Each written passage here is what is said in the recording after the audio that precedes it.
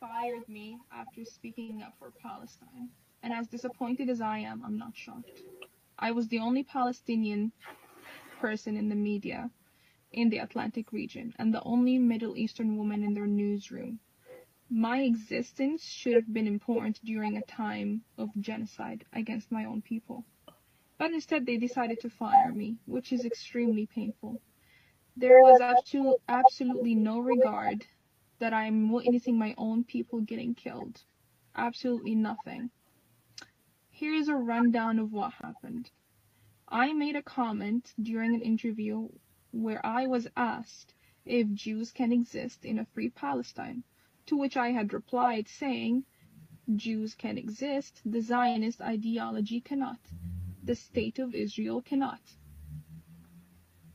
I don't see a problem with that. I don't see a problem with that because the Zionism is basically eradicate all Palestinians and subjugate all non-Jews. Okay, even in the Zohar and the Talmud, the Zohar actually, they have it that when their Messiah comes back, each Jew will get a certain amount of Gentile slaves. Okay. Oh, and they have two Messiahs, actually. You could look that up. Anyway, moving on. And that's what they want. That's what they believe. Okay. The Zohar is what says. And in the Talmud, you know, they believe that the Jew is higher and more superior than any other ethnic group. And non-Jews, Goyim, are animals.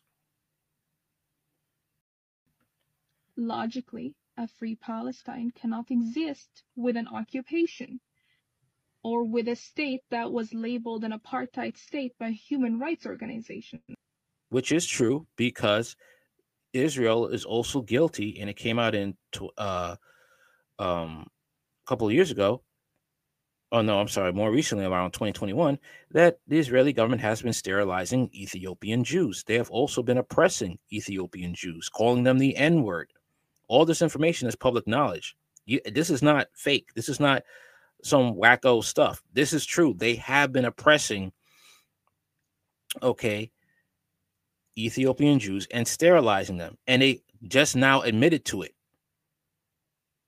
Okay.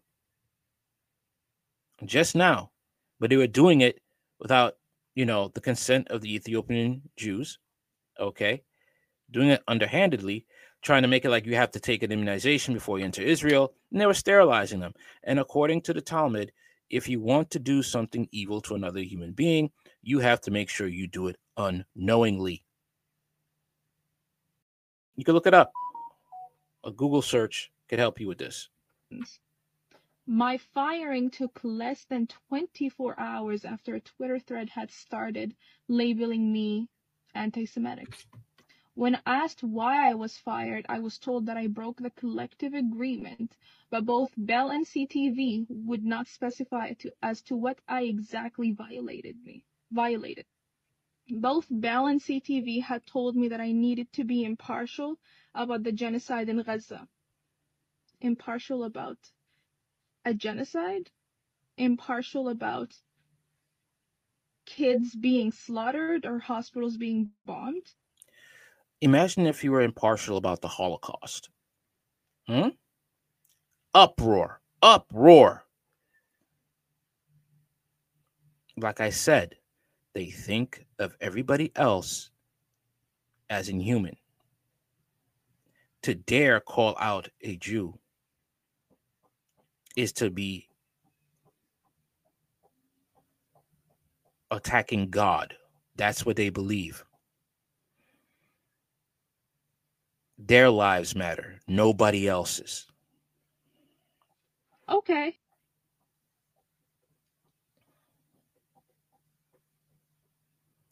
And they have a lot of control. And you're seeing it now that they have a lot of control in the media.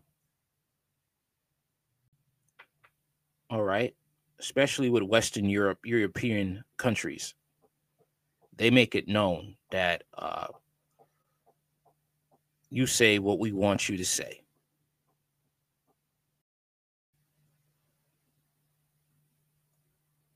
That's how it rolls.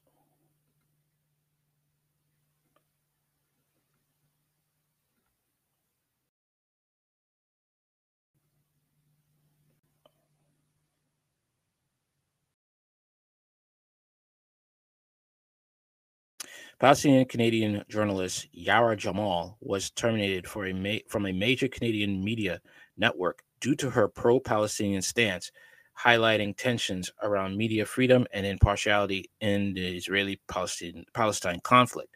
Jamal, the only Palestinian and Middle Eastern woman in CTV newsroom, faced dismissal following her interview statement, "Jews can exist, the Zionist ideology cannot. The state of Israel cannot in a free Palestine." The firing occurred swiftly after a Twitter thread labeled her anti-Semitic, with the network citing a collective agreement violation but not specifying the breach. There's that word again, anti-Semitic. Israel bombarded the territory for 7 weeks. Palestinian health authorities, deemed reliable by the United Nations, say more than 15,000 Gazans have been confirmed killed, around 40% of them children.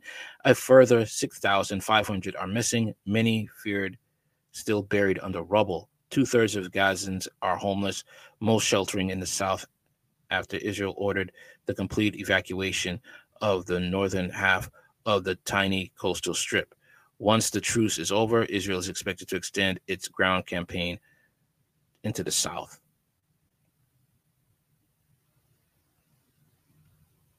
Yeah. That's how they are. Now, by no means, do you support Hamas? No, I don't. I don't support Hamas. But I don't support a state that claims to be a victim when they are apartheid and when they are persecuting and sterilizing Ethiopian Jews and being extremely racist to them, and then want to claim that they are the heroes and the good guys. When, if you look into history, that proves otherwise. Anything you want to know about this channel, it's in the description box. Like, share, comment, and subscribe. Later.